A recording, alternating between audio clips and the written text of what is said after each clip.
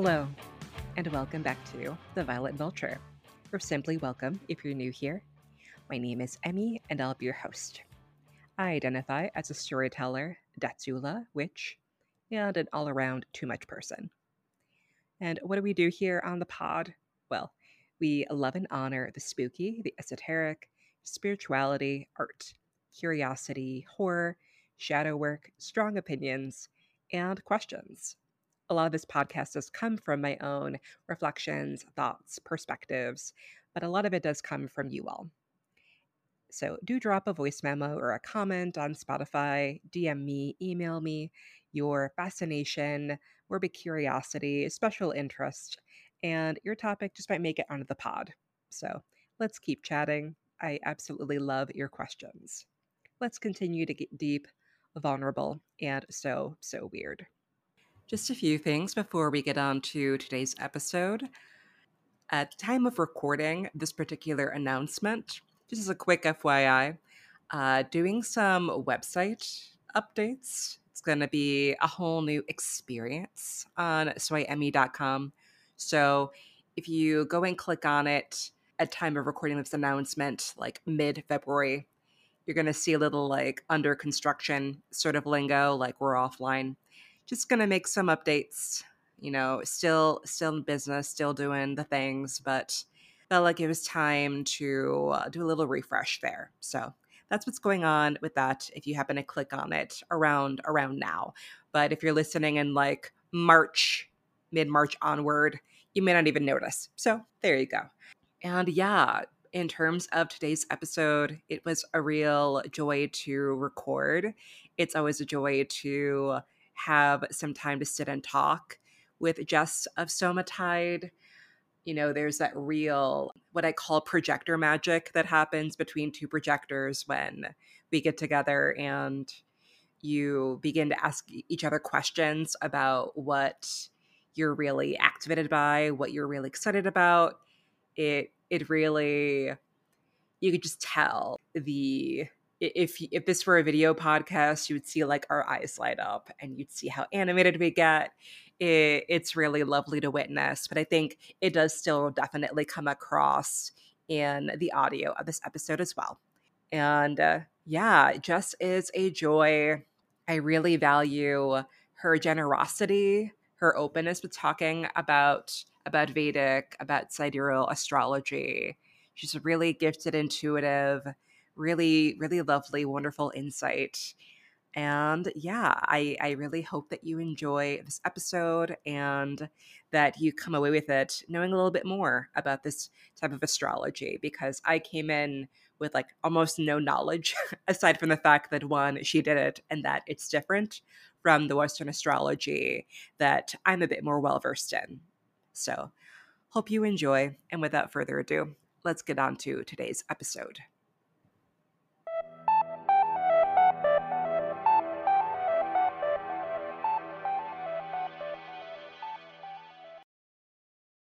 Hello, everyone. Welcome back to The Violet Vulture. Today, I have a really special guest on the podcast. I have Jess of Soma. Jess, welcome to the show. Thank you so much for having me. Thank you for just being so open with your perspective, because I'm still learning a lot. But when it was introduced to me that there was an additional astrology, I was like, oh, really? Say more right now. So for those that are completely new, I'd love for you to rattle off like how you describe yourself, as well as how you would define Vedic astrology. And we'll get into how it differentiates as well. I feel like that will be a lot of the conversation too. Yeah, of course. So I describe myself as a Vedic sidereal astrologer. A lot of people use the traditional name for a Vedic astrologer, which is a Jyotish. I don't, because I am not Indian. And I am very respectful of, not that I think that people who are not of Indian descent using that word, that title, because that is its Sanskrit name, but it's just more for me. I feel uncomfortable using it. So I always say Vedic sidereal, because I think also when you say Vedic, a lot of people firstly are not sure. They go, oh, do you mean like yoga, Ayurveda? And it's like, yes, it is the sister science to both of those beautiful ancient practices.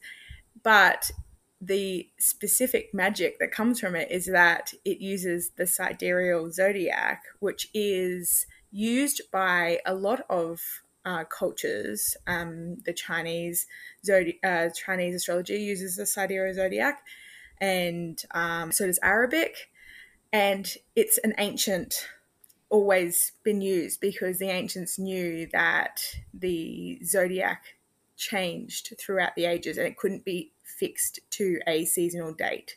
Nonetheless, I also really describe myself as a creative. I think that's probably my main title and the title I'm most proud of. I'm a long-term business owner and small business owner and a mum as well. So yeah, I wear a lot of hats, and I think the creativity part follows me through all of my different roles. So that's probably my most favorite title. But Yeah. I am obsessed with astrology, and everything that happens in my life or in other people's lives, or when I meet someone, I'm always thinking, I wonder what factors make that up, because there's always like another layer behind everything. Absolutely. And, thank you for laying that out so beautifully. I'm curious because I don't know if we've touched on this like when we have talked one on one, but what inspired you to pursue studying Vedic astrology to the point where it now is more of your focus as an astrologer than the Western kind of thing that tends to dominate more? So I've never studied Western astrology. I was a consumer of Western astrology for forever. Like my mum, from like my youngest memories, would read the horoscopes in the newspaper or magazines. Like always, first thing, grab a magazine or a newspaper, straight to the horoscopes. Like my mum is like a low key witch. Like she wouldn't admit to it, but she is. She's always had oracle cards, and she's very magical, and I think she knows that part. So the apple didn't fall far from the tree. I've always been like, I love astrology. I've always looked into it, but it honestly always went over the top of my head. It was too big. Like I only knew my family signs. I only knew little bits. I've always been very captivated and affected by the lunar cycle. So I've always known a lot about that.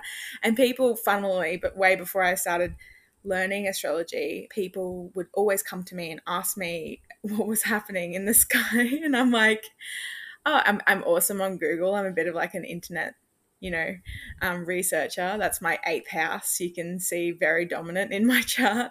And so I can always find something really quickly. And so I would be literally like, I just quick Google like moon phase, and then I'd be able to, oh, it's, a new moon, full moon. Most people, when they bring stuff like that, it is usually around those specific times, because we're all connected to it. We can feel it. It's just if you are aware of it or not. So, yeah, I've always been really affected and interested. But basically, what got me in, I had a series of like cosmic events, you could probably say. I went through my nodal return just after my son was born, and that kind of bring a lot of energy and influx into looking for my purpose and what I wanted to do. Obviously, I'd been through a really massive life change. I just closed a business that I had for 10 years down, and then I became a first time mum. And that's a massive adjustment. I then studied like various different healing modalities, because I've always had a really big interest in health and alternative medicine. Generally, like very energetic and like sort of esoteric things. And then I had my daughter, and just after she was born, there was a massive eclipse, like huge.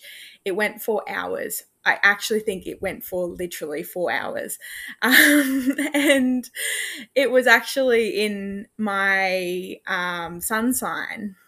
So it was sidereal Capricorn eclipse. And yeah, it was really long. And because I was up at crazy hours of the night, I watched a lot of it because I was breastfeeding her.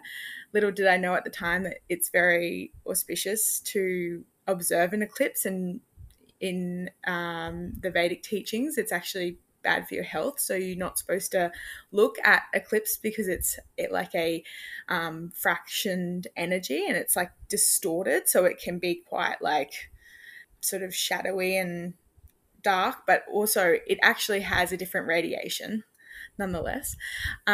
It was actually great for me because I had been in a really deep, like, postpartum anxiety hole or haze, and it really flicked the switch for me. I woke up and realized that I, was in this sort of funny space. And then I also had found this course that I wanted to study that didn't start for a few months. I think maybe, it was probably around then that I realized about it, but I didn't sign up straight away. But a few months later, I signed up to this course that I was doing, and on the literal course map, it said Vedic astrology, and my eyes went straight to it. So this was an Ayurveda course, and it had a module on Vedic astrology. But I was like, oh my God, I want to do that. Like, I want to learn this. I also love Ayurveda, and I love like everything about the sort of working with nature and with the elements, because it's really elemental. So anyways, I studied that, and it wasn't until like the last module, literally the whole year, last module, that we did it. And I was like, this is my thing. I'm obsessed. Like, I loved it from the minute I learnt. And it was basics that I learnt. Like, it was very, very basic. It was, a 4-hour lecture about the bones, really, of Vedic astrology. And I need more. Being a projector in human design, I deep dived hard, like, and just went straight into the system.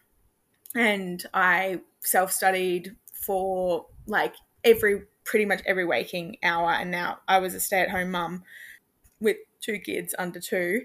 So I literally just, every minute of the day, I'd be doing my household stuff, but I'd be listening to astrology lectures and researching everything. And I started with my own chart, my family's chart, and my children specifically was really helpful because I could see them through a different lens. And so I just started learning that, and then the sort of, I just had to keep going. So yeah. That's incredible. And out of curiosity, like what you were doing prior to stepping into focusing on astrology, like that big shift that you had, was it in any way related to what you're doing now? Was it still kind of in the wellnessy, like esoteric kind of space, or was it completely removed from that? So I was studying TCM, so traditional Chinese medicine, and again, very elemental. Chinese medicine and Ayurveda really hold some similar roots. And this is not a foreign concept, considering that we know that people would pass knowledge around the world. So a lot of these systems, they carry, similarities, but also there's a through line with them all, because we all share that collective consciousness, as you would know with the Akashic records. We all have that connection, so it's not surprising. So it does have a very like similar, and as I said, Chinese astrology is an interesting thing as well. Although my barrier big time with Chinese medicine and Chinese astrology is obviously the language barrier. So there's, because there is a massive difference. So it did have like that similarity, and I think that they're all just a step on the path for me. Everything I've done ever has always just led me one step further. I've never felt like I did a back step or anything like that. I might have done a few side steps in my past, but always like felt like it was leading me to the direction where I am now. And even now, I can see that maybe I'm not at that, what I would call like success point. And being a projector, that's the signature success. And sometimes I don't feel like I've found it, but I'm always like, this is a part of the path. And I have a complete trust and faith in, the divine, that I'm at the right place in the right time, and that, going on, I will be, in the exact right place for the next thing. I think that's such a beautiful perspective because, I've touched on this a little bit with other folks that I feel like the astrology that I grew up with, that I am most familiar with, is a lot of stereotypes, a lot of like negative attributes. And I find that so funny and telling for so many reasons. Like in Western astrology, like watch out for those Scorpios. And when you know it, like I love Scorpios. They're my best friends. Like we get along so well. And it all feels so reductive. And I guess I'm curious about how Vedic astrology kind of maps out a person differently and kind of would allow for that kind of more holistic perspective into like who someone might be. Yeah, totally. So I agree with you 100% with Western tropical astrology. It feels like it's a lot more like in a box. So you get put in one box, one sign. So, like in Western tropical, I'm an Aquarius. It's my birthday next week. So, and although I have an Aquarius placement in Vedic sidereal, I'm a Capricorn. Like the sun is currently in Capricorn right now while we're recording this. So, it's and I don't put myself in that box because I'm all the signs, and so are you. We just have different elements and makeups of them. So it's like if it'd be like identifying with just your arm, like this is just me, and it's like no, you're everything, but you do have some dominant, particularly like I'll say elements. You have dominant elements that make up you. But with Vedic, we look mainly at the rising sign and the moon sign. So they're the two most important signs when we're looking to see who this person is, what they look like, what their life path is. The rising sign sets out your whole life path. It's the, point of reference, if you will, that you can map everything in your whole life against. So that's my main look to. And then the moon, if you went to India and someone asked you your sign, you would say your moon sign, not or your rising sign. You wouldn't say your sun sign. Like they don't care about that, which is so interesting that the West got so captivated by the sun, which has a reason behind it. It's because the sun is easily predictable. It moves once every 30 days. The moon moves every 2.5 days, and the rising sign moves every 2 hours. So, it's a lot harder. You need a birth time for a rising sign. If you were on a cusp of a moon, you also kind of need a birth time. But, like you're pretty safe if you're in like the middle of a sign. It's just a little bit more vast and inclusive, if you will, to use a sun sign. And that's why, Western really adopted that, because they could send it out to the masses. Like, here's something everyone can use, which in itself we know as like being inclusive is helpful. There's a lot of people that don't know their birth times, and that's really hard. You can do things like birth chart rectifications, not something I do, but they are possibilities where you can move backwards from where you are right now and map out basically the events that have unfolded over your life so far and rectify your birth chart from there. But it's a process. It's not an easy one, and it's done by a specific, very specialized and experienced person. astrologer. In saying that, looking at your moon sign is actually a way to see into your inner landscape. So, like, they say that only your closest people see your moon sign. And there is some truth to that because we don't let everyone into our comfort zone, our safe space.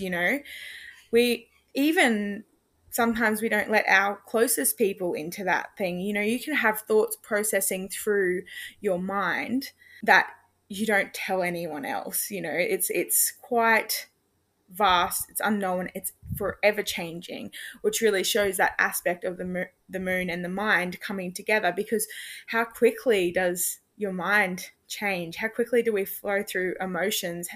Or as we should never be like kind of holding on to them, sticking onto them. We should be letting them come and go, but also not identifying and like sticking with them, because they're often not asked their external factors.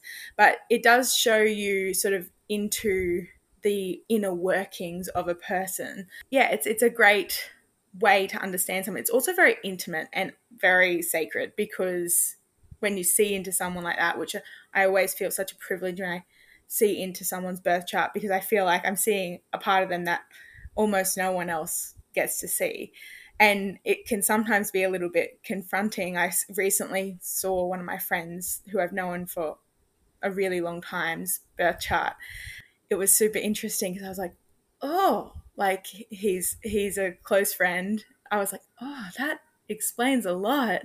But I was like, it was very validating, because I was like, I understand you now, and that's what we can see with the moon sign, but also the rising sign. Yeah, that's also like fascinating to me as someone who like very armchair understanding of Western astrology as it is, that your moon sign matters more. So I think that's so curious. I did also pull up my chart. It's been a while since I pulled up my Vedic chart, and I wish I could show you all, you people at home, what it looks like. You could look it up as well, or you could book a reading so you can get this insight too.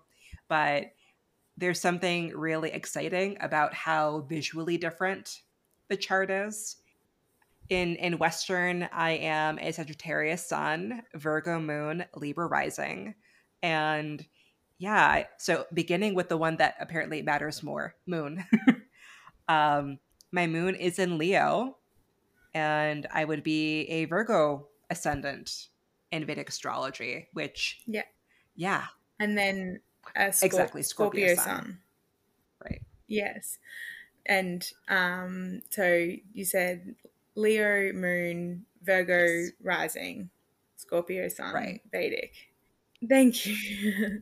Yeah, so yeah, it's super interesting. That big thing that I think a lot of people find is that difference, and they get scared because obviously there is like an identification process with the Western chart, because it's so dominant in the space. It's defaulted into us, and especially now astrology is so mainstream and like on trend. Really, it's part of popular culture right now, that everyone actually knows a lot about astrology. There's a lot of people that have a great interest in it.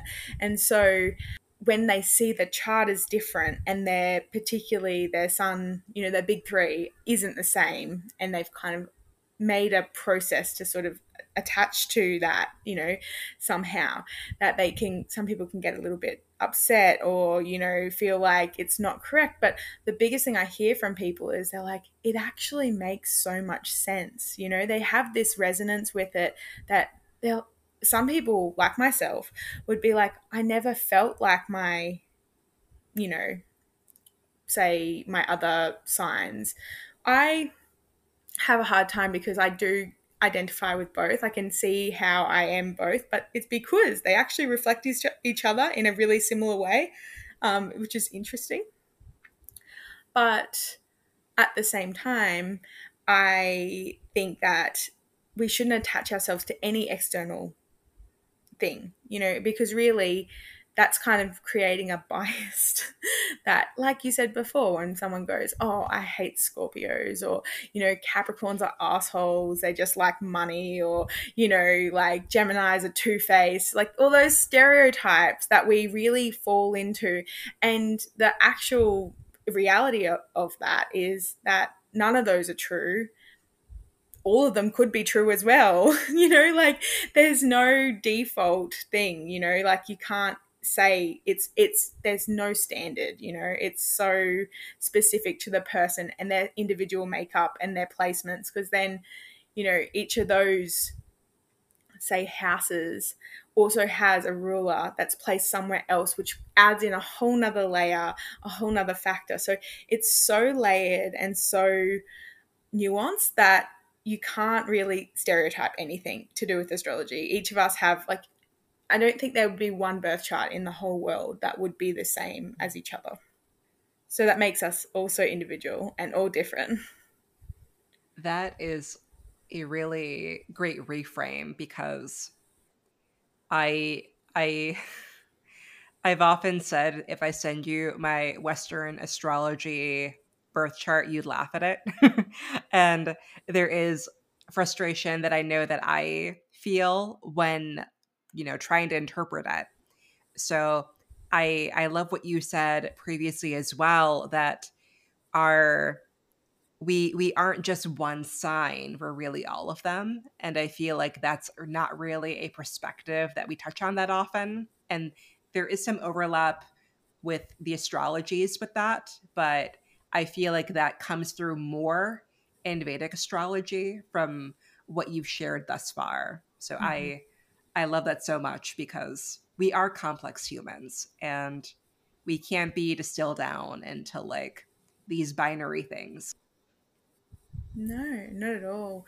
And yeah, we're all like multi hyphenate people that have so many different interests. And as I said at the start, when I describe myself, like I wear so many different hats, I'm so many different people, and I'm not the same person in any situation. Like, and nor should I should be. Like, I'm not going to be the same person I am talking to you as I am when I'm with my children. Like, they're two different roles, they're different hats, but it is very holistic, and when you see it sort of all mapped out, they all integrate together and like weave a story or a web that kind of creates this whole picture. You can't really identify separately, which we often do. We often like to break things down because our mind likes to put things in little boxes. It's very Virgo, like this bit goes here and this bit goes here, and it's very organized, and I can make sense of that. It's like making sense of something.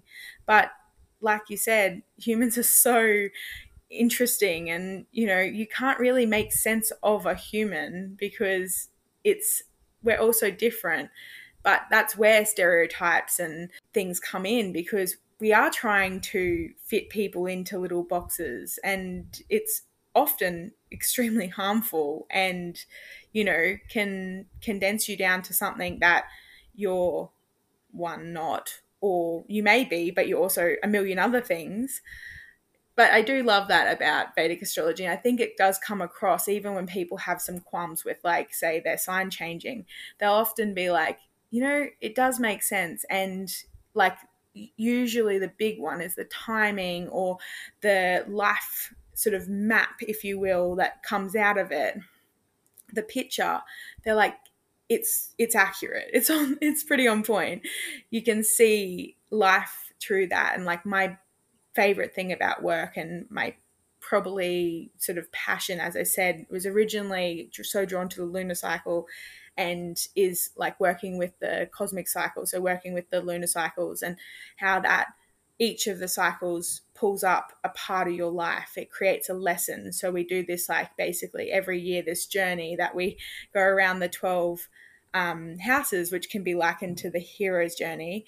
And we have this adventure, and sometimes we end up in the exact same place, in the same, well, hopefully a little higher perspective, but we're in the same place pretty much each time of year. It's very predictable and very mappable, which is what I love about it, because as I said, being, having some big Capricorn placements, I love that practicality, that very predictable nature of it, being like, you know what, you can see what's coming. Like, I know I'm in an 8th house cycle at the moment, and as I said, like I've got like a lot. I've got 5 planets in my 8th house, so it's a lot of stuff there, and it's bring up so much uncertainty. But because I have seen, like, I know that my 8th house is activated right now, I kind of knew it was coming. So although it's uncertain, and it's a bit chaotic change at the moment for me, I also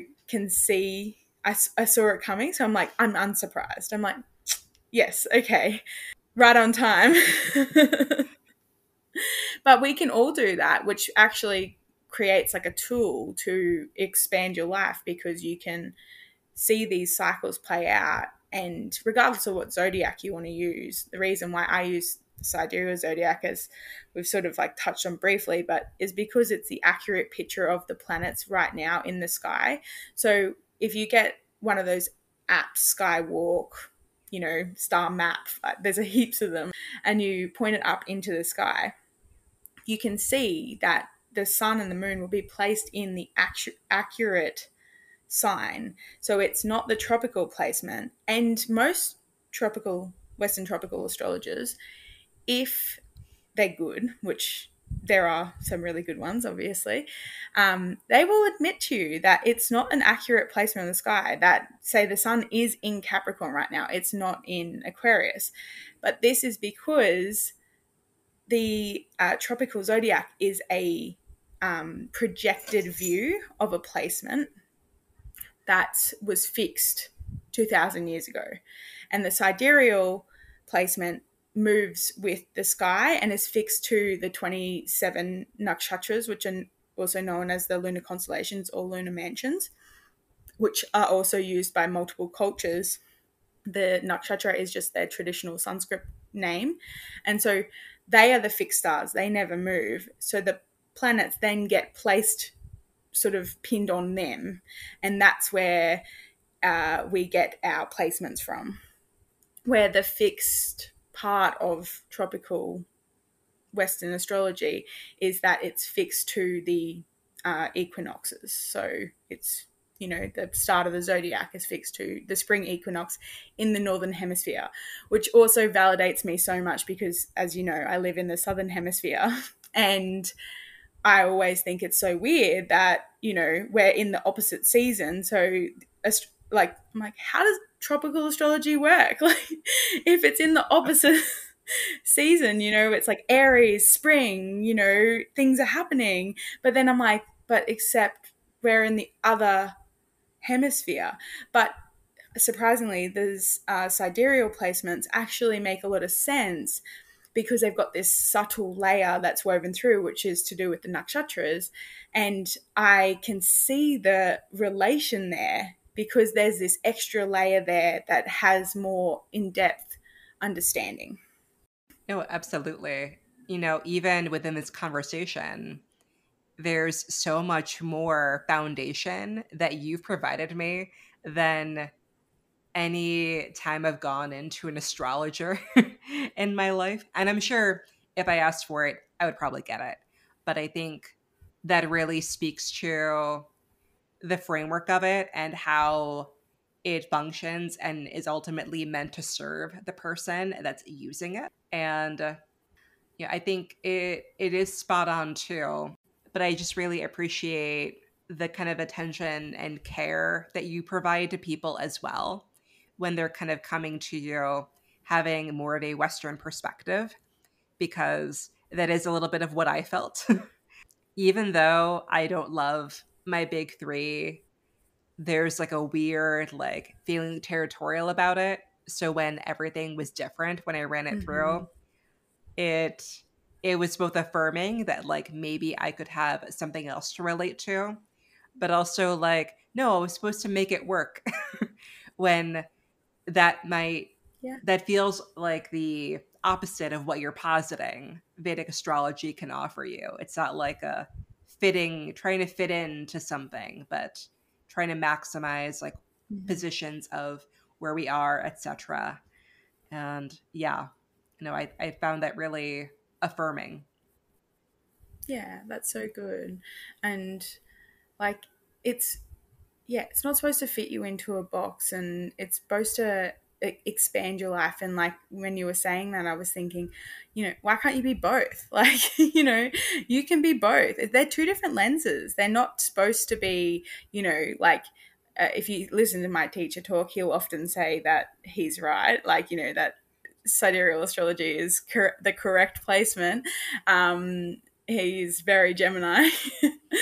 And he, like, but it can be both. Like, it doesn't have to be, you don't have to choose. Like, I always try and tell people that, like, you can have both. You can see yourself through both.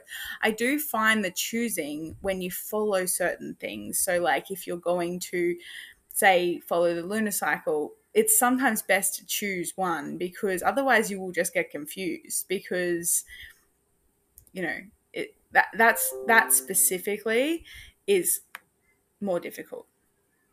But as for yourself and seeing yourself, like, I see myself through many lenses, like, say human design, for example. Like, I love using that as a tool. I find it really expansive. And that's the other thing. If any of your tools doesn't not validate, but like, it doesn't expand your life in some way, it isn't helpful, isn't useful, it doesn't make you feel expansive and optimistic, then it's probably not the right tool for you. Or, like, that's the purpose of it. Like, my big beef with so many astrologers, and like, especially, like, I call them like Insta astrologers. And you know what? I'm pretty much one of them. I post a lot of astrology stuff on Instagram. Like, but my big beef is that people like to scare people. It's like fear mongering. It's really negative. It's very, like, scary. I've even used that tactic sometimes to myself, because you know what? People will read it. Like, say I've done a Substack on Saturn's 7 years, 7.5 years, which is a specific thing to do with Vedic astrology, which is when Saturn is transiting over the top of your moon sign. But it goes for 7.5 years, and they call it 7.5 years of bad luck, which, as we know, is tied to breaking a mirror. But I use that title because it's a good title. It's a title that people will click on. They don't want 7.5 years of bad luck. How can I avoid that? Guess what? You can't avoid that. It's going to happen to all of us, and everyone goes through it. It's a rite of passage. But people will read it, and as soon as, this first line in the thing was, it's not as scary as it sounds, that's just what people call it. So, like, I've just finished mine, and I've had a lot of luck in that time. I've bought a house, I've had 2 kids, I've, like I said, closed a business, opened a business. I've had so many expansive possibilities happen in that time. But that is what people call it. And they do say it is 7.5 years of hard times, because Saturn's involved. Saturn is both a blessing and a bit of a curse. Like, it's, that practical lessons often that we don't want to learn. And really, in reality, it's actually just hard work, and humans are lazy and want to be comfortable. So, like, we're just like, I don't want to do the hard work. I want it to be easy. And it's like, no, it's not going to be, especially if Saturn's involved. Life is inherently hard. No, definitely. I I wonder too if that's the other layer of it, is like, we, with the kind of Western perspective, kind of reduce things down a lot to these like binary things. And I think everybody fears their Saturn return. And mine ended up being really chill. Mm. Like, I'm going through harder times now, I think, than I did back then. And I always thought that was so curious. And everybody's like afraid of the big bad Saturn. And you're spot on from like the business perspective of, if you're going to do something important, it's probably going to end up being hard. Mm-hmm. It doesn't mean that it can't still be fulfilling, or that it can't still give you something, Yeah. or feel like, again, that success signature that we're known for as projectors. Like, it doesn't mean that it will be only hard, but it will mean that you have to commit to the difficult thing in order to make it happen. Mm-hmm. And, with that, I for folks who are not as familiar, please do also provide like your definition. But I'm curious about how you weave together the Vedic astrology with timeline collapsing, because I know that's something you've also been talking about and leading folks through a decent amount in the last few months, Yeah. as long as I've been getting your Substack. Yeah. um, but yeah, please. So timeline jumping was also an interesting thing that I ended up like falling into. So it's a modality created by P the Fairy, and I had looked to work with them, and I like the timing wasn't right the first time, and I had a dream about, it's really random, but I had a dream about this episode of Community where it's like they throw the dice to who's going to go get the pizza from downstairs, and then Abed goes, you're starting, you're creating 6 different timelines right now. And I just like had this full visual dream of the timelines that were being created. Like I love Community. It's like I turn it on when I'm like just wanting to like numb out. And I've seen that episode so many times.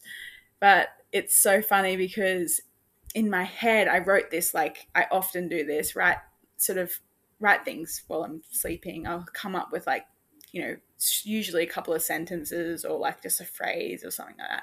Often I forget about it, but sometimes I have enough awareness to be able to get up and quickly write it in my phone. But it was like basically how we at every moment create new timelines, and we're always making decisions that creates a new timeline for us, which is actually, it really does work. Like we have all these possibilities in front of us. There's a million different ones. All of, the sort of possibilities that we chose led us to right where we are. And then there's all these different possibilities laid in front of us, and you get to choose where you go. So I love the expansiveness at that as that. Like I love possibility. I love expansion. I, live for my exalted Jupiter. And I am like, this is something that I want to be able to offer because I want it to be easy. That's one of my words that I always come back to. I want it to be easy. I want it to be expansive, and I don't want it to be hard. And also I want it to come back to, you have everything in you already. Like you hold the keys to every path and you get to choose. So it sort of brings that like agency back to you. And yes, I know there's like situations that like we can't control, and that some people like myself are extremely privileged and have a heads up or a head start, if you will, on certain pathways. Like I'm so lucky to own my own home. Like the bank owns it, but you know what I mean? Like have a mortgage on my home. I love that I have that opportunity because firstly, it's something I never thought I would have, but timeline lent me to being able to get here from privilege, really. But the timeline jumping shifts you out of like a mental state that maybe feels like restrictive or stuck or stagnant. That's specifically when it's so good. Those moments where you're like, I'm stuck on this path. Like I said, we have this predictable journey, but maybe you don't want to go in that way again. Maybe you get to that point where you're like, I'm sick of, getting to this part of the year and feeling like this happens all the time and I don't want to do this anymore. Then you can choose, okay, choose my own journey, choose my own character, and it's already within you in your subconscious. So the timeline jumping basically is embodiment practice where you can go into your subconscious and it tells you, guides you to find that next right path, the next right action, and the energy and characteristics that you need to embody and move along the path to your, ideal destination, which is obviously unique to every single person, because it's, you know, so varied, and success, if you will, as one measure, is different for everyone, doesn't look the same for anyone. So it's so expansive, and every single person that I've run through a timeline jump, they're doing it. I just help a little bit. It's not me, it's them. But the expansion I've seen is so amazing, like life changing results. And I don't love to talk myself up. It's actually one of my probably worst attributes. I can't like give you a spiel about who I am, what I do, and how good I am. It's just not my thing. But I can't not talk about how great timeline jumping is, because it's so obvious. Like, these people have had healings and like massive career changes and moves and just like full blown shifts, awakenings, if you will. But again, I didn't do any of it. Like, it wasn't me. Like, that's so egotistic if I was like to say that it was me, but it was them. I just facilitated the process. I helped the connection, really. Like, it's like the bridge, like the connection between the two things. It's just sometimes P calls it a tour guide. Like, sometimes you just need someone to show you the way and say, like, hey, this is, this way is here. It's like going on holidays, but you don't know the place, and you're like, if I can get a tour guide, I'm going to be able to see like the cool spots, like the, locals only places that no one knows, and not just like the crappy tourist part, because that's actually not what this place is like.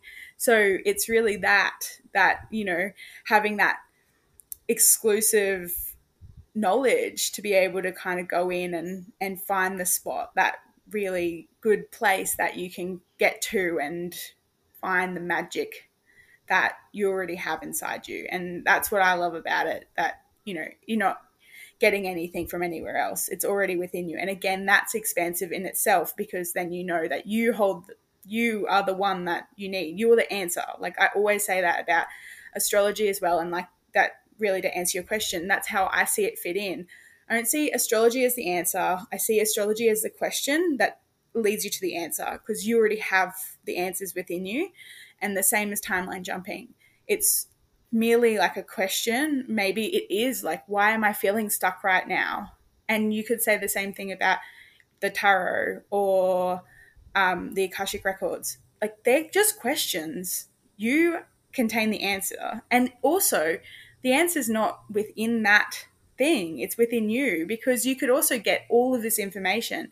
Sometimes it won't hit. You won't actually get the piece of the puzzle that you need, but one day it might. One day you might read one thing, maybe it's like one sentence out of my Substack that comes and hits you in the right spot, and you're like, fuck, like, that's it. I found the thing. And like, that's a hard thing with, say, readings or even timeline jumping. It could be the whole session, like literally a whole hour. You might not hit on the thing, but it's like the last 10 minutes, or it might be like the first 10 minutes. Often that actually is the way. It's like the first sentence was it. But then you have that. I think we're always wanting it to be more complicated. But again, with timeline jumping, it's simple, it's easy, it's within you. You already hold the tools. Technically, I could guide you through a timeline jump, and then you could go on to do it 100 more times yourself, because you've got that tool, you've got that understanding, you've found that place kind of thing that you can connect to, because it's already in you, and you've got the access point then. Yeah, thank you so much for laying that out so comprehensively, because while you were talking, I thought of like something that always comes like is rolling in the back of my mind whenever I talk about like wellness or anything like witchy or anything, whether, even though I might be very blunt on the internet, I still like I'm not immune to like judgment or what people may be thinking about what I do. So there's that part of me that's like, would people want to perceive timeline jumping as like spiritual bypassing? But it really does sound more like not at all because it's not as though you're skipping any steps. It's about kind of a redirect. It's that it's already available. It's not as though you like had like a cheat code to like play. Like it's not The Sims where you're like, let me get a few Yeah, $1,000 like out of Rosebud. nowhere. Right, exactly. I'm like, if only. Um, but that it's already present. It's already Yeah, there. So, thank my you. pleasure.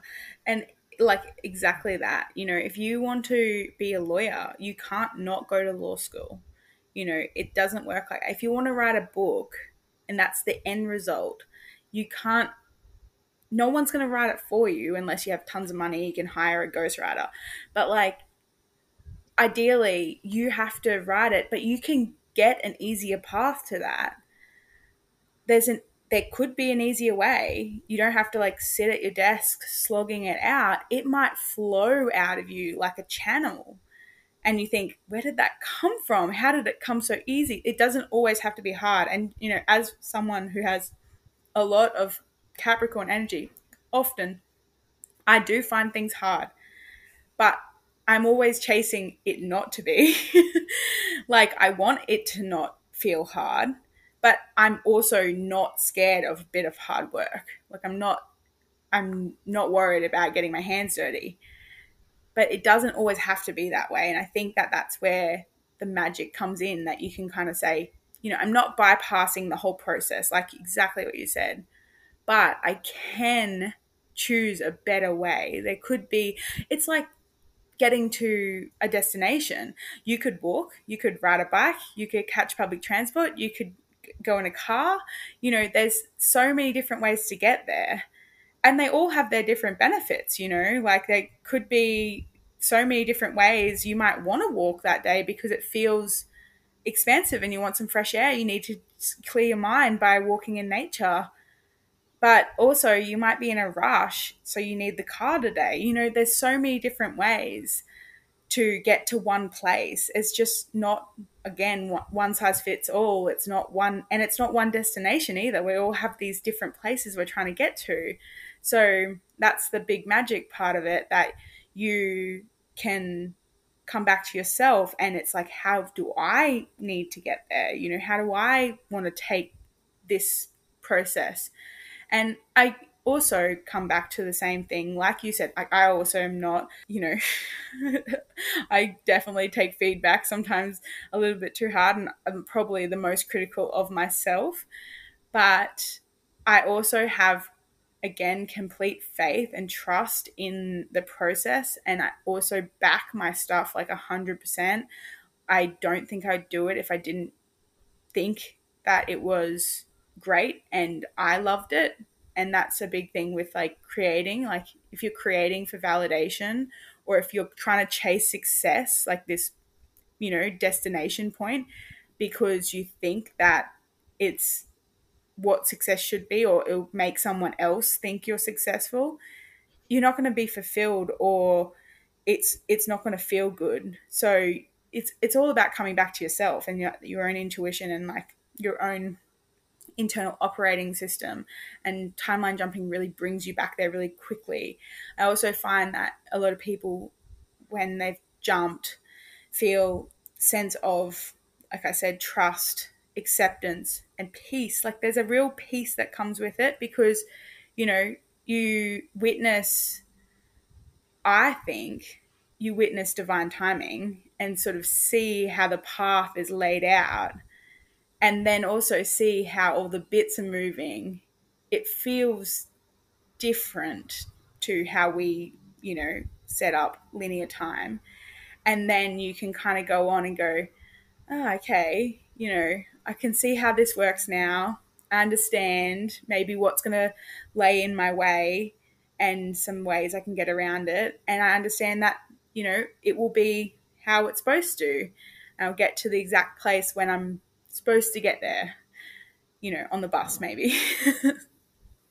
Yeah, that's so beautifully articulated. I I think that kind of shift in outlook can even help somebody begin to open up to the idea of timeline jumping and seeing somebody for that kind of facilitation, because I still find, I hear you that I could keep doing this myself if I needed to or wanted to. But no, I do find that being guided through it helps me because I will Hmm. resist. I I'm still trying. It's a process, learning that some things will be hard because you have to put in effort, but does it mean that everything is hard Hmm. always? Or that it has to be like you're constantly like pushing a rock up a hill? Like, no, maybe you don't need to do Yeah, that. can find a better way. And I think like having someone help you through the process sets a real intention of why you're doing it and what you're doing, and you're very in that moment. It's like, you can do a facial on yourself, but sometimes it's really nice to go get someone else to do it for you. Or you can do a workout yourself, but going to a gym puts you in the setting where that's all you're focused on. You're not getting distracted by something else. You have no excuses. You're there. You kind of like just got to do it, because I'm here. So the same with timeline jumping. When you're in the moment with someone else helping you, you can really like set that intention. And I do believe, when we're in the structure, we're in you know, the space, that everything flows faster and stronger because it's like setting up a support system to get that magic moving quicker, get the water flowing, if you want to use the elements, faster because it's supported by something else. And yeah, so it does really help that process. And it's not scary. A lot of people have said to me, oh, is it scary because we talk about the void, and I know that probably doesn't scare you at all. And so it shouldn't, because yeah, the void is neutral. It's not a scary thing. We do associate it with darkness, but it's because it's the matter is so dense. There's so much possibility in one space that you it you know it gives the appearance of like, yeah, darkness, or the void, absence. So we all came from darkness. That was the original sort of thing. Like they say, the seed in the soil is comes from the darkness. So we see that with the new moon, or the dark moon, opening up to a new cycle. Winter being the start of a cycle as well. We always start things in the dark. The day starts in the dark. You can go on, but it's not scary. It's possibility. And that's also another reason why having a guide is really helpful, because if at any point you felt uncertain, then it can be sort of reassuring to have someone there, especially someone there that's not scared of it. Exactly. Not unlike how you could do the work yourself, theoretically, like it's been done before, to kind of investigate your mortality Mm-hmm. shadow. But having somebody there who one has almost died once, at least once, and also is trained in that, having someone facilitate with that kind of foundation really does make a Mm-hmm. difference in helping you begin to kind of go through like excavating that, stirring up a little bit of things that have been laying dormant, but again, they're there for you to look at. Yeah, we all have that shadow there, that we've got those both sides. It's funny you say that. I had a like big mortality. I recently had a big one with my eighth house cycle, because of course, but not that long ago, It was actually, I think, the sun in Scorpio, sidereal. I had a big python that was just hanging around our house on our property. Now, like, I live in a place where snakes are pretty abundant. And so, I actually didn't want to move to where we live because I knew snakes are abundant. My town is actually named after a black snake. So we have these deadly snakes called red belly black snakes where I live. And it's named after that. Anywho, I this python was hanging around, and I could stand less than a meter away from it because it's just a python. It's not poisonous. I realize I have like a fear of snakes. Again, I didn't want to move to where I live because of snakes. I realize I'm not scared of snakes. I'm scared of venomous snakes. So it's not the snake that I'm scared of. I just don't want to die. So it actually really affirmed something to me. I'm like, oh, like here's me being like, oh, snakes are scary. And then I was like, no, the potential of interacting with a snake that is venomous is scary. And I don't want to do that. So that's my, mortality thing. I was like, oh, cool. I just don't want to die. That's great. I know this now. It really unlocked something for me. Obviously, we're all dying. It's just part of life. But at the same point, I also feel like I'm not ready to die yet. Which is actually interesting because I've recently had like a heap of invasive sort of tests because I've got some weird like circulation things going on, and I also then had to like assess my mortality again and think to myself, oh, like if I was to have something serious happen, which I still don't know how, like it's not serious, and it is serious, but it's not serious as in I'm not dying. But I was like faced with that mortality piece, and I was kind of like, oh, what is it that scares me about this? And I actually think I was more scared of like not my children not having me there, as that was actually the bit that scared me the most, of being like, I don't want them not to have me around. And so it was a very interesting process, again, very tied to my eighth house, to say, like, what if I, I left, what would happen? What was the process? That abandonment, that fear of the unknown.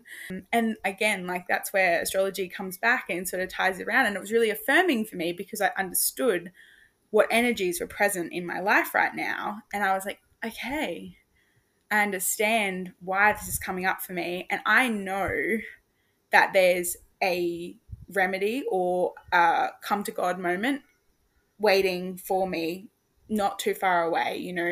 In a few weeks' time, I'll have that moment, because we all have that moment in different ways. It might not be experienced for you and a health issue like what I'm going through at the moment, but it could come through in a way that's like someone else that or just an experience that is like an awareness, an awakening that comes through. It doesn't always have to be triggered by, say, an event, but it could just be triggered by this energy that comes through, and says like, hey, you're here now, be present and aware, and see the preciousness of life.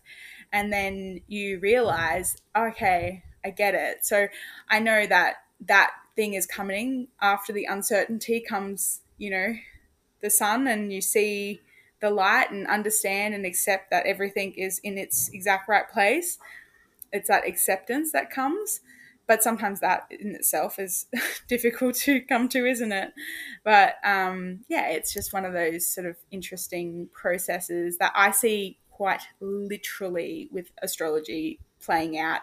And again, it's not me uniquely, like this happens to everyone. So that's when we work with this stuff, we're like, okay, like it quite literally plays out in front of you, and you can utilize it as a tool to be able to see, what's coming up next for you. And so you're not surprised or caught off guard, or you can just prepare like in advance, say for like the weather or whatnot, and be ready for whatever is sort of coming and how it's going to come up. I don't often I like to affirm people, not grade them. So I don't want to say like good job on your reflection there. But no, I think you really honed in on what I like to kind of guide folks through, which is let's really name what you're afraid of when it comes to mortality. And as a parent, that's absolutely like top of mind, especially if your children are younger than being in maybe like teens, 20s, Mm, etc. And even then you're still gonna of worry course. because I'm 32 and my mom's still like, what will happen like just I period. know. And you're like, Mom, stop. Yeah, it's like, I have adult problems now that you can't solve that easily anymore, so don't worry about Yeah. it. But no, and I'd like to shift to my favorite and final Yes. question, which is what is something that people never ask about you that you wish came up more often? Oh, that's really good, but really hard. Yeah. I, It's okay. I've had people curse at me before. yeah, F you, Emmy. Yeah. So, being a mother and a female, I feel like I don't get asked very often what I want. It's something I always feel very like I sort of the last person, and it's I think part karma, but also I think just society. It's sort of we come last or we put everyone first. So, I would love to just be asked more often, like what I wanted, what I liked, be considered a bit more often, like those things. And when someone does it, it's so like sometimes uncomfortable, like even just you asking that question, because it doesn't happen very often. So if someone was like, what do you like? What do you, want? What do you need? Like it's almost triggering to sort of be like, I don't know, like because it's when something that never happens, you're kind of caught off guard. So that's probably something that I would like a little bit more, sort of to be considered and like be put first, because it just doesn't happen very often anymore.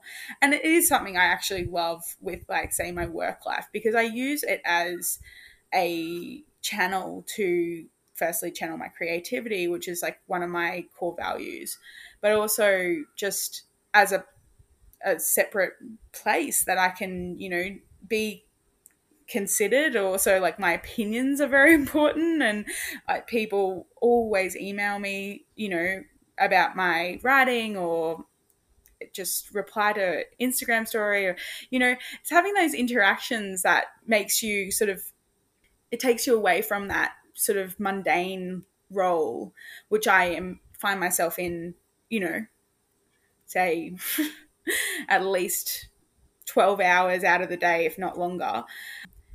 It's different, and I do enjoy that part where I'm like I'm not the person that needs to do all the things. I actually have a considered opinion, and my creative works are appreciated, and and that's not to say my family don't appreciate my creativity, because obviously they do in their own unique special way, but they don't appreciate my creativity with astrology because it's just not their thing. Like my husband's like, I don't understand that.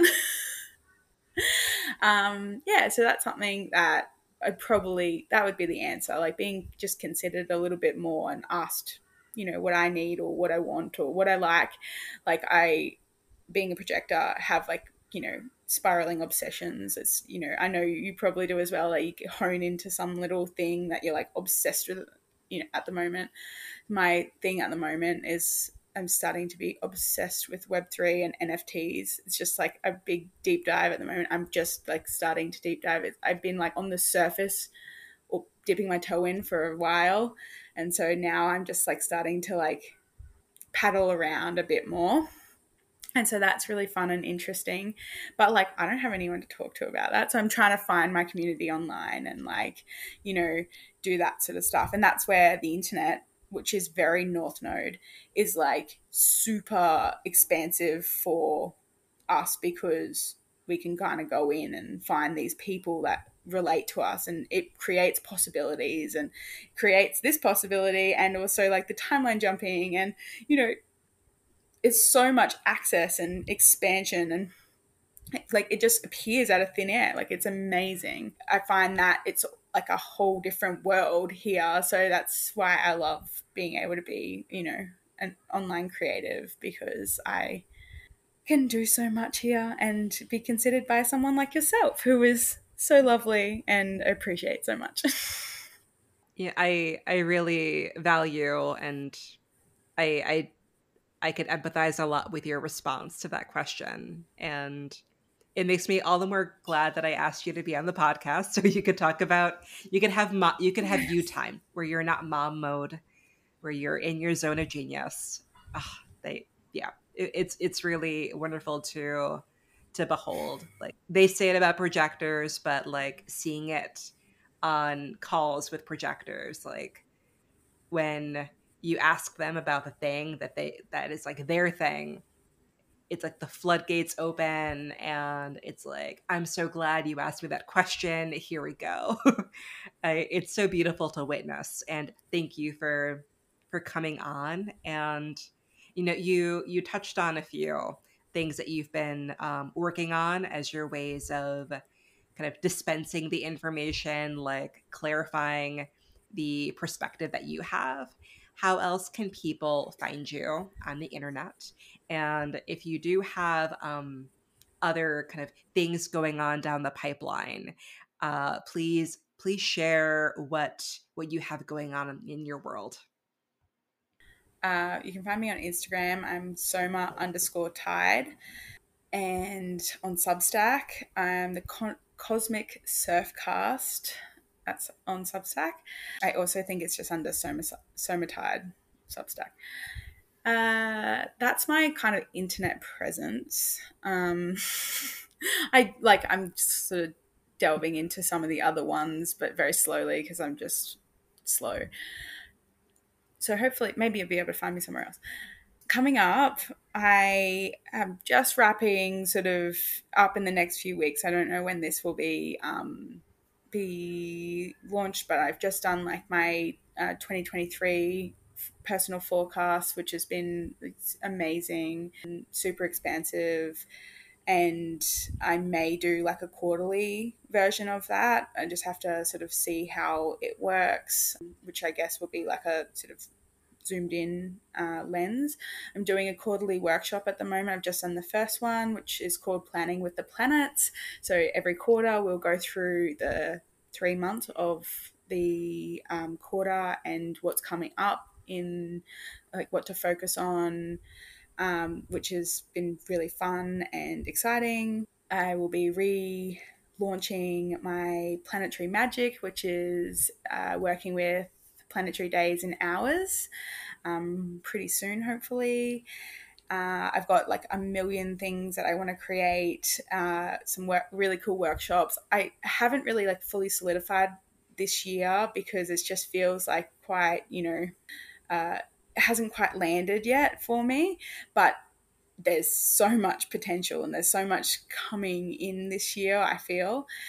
I have some really cool collaborations and just like expansive projects that I'd like to do. That's about that's about it. Heaps happening this year, and I can see myself going in like a lot of different sort of directions and even more expansive, and trying to like expand into not just my sort of niche, which I guess is sidereal astrology, but also like into other things as well, because astrology can be applied to everything.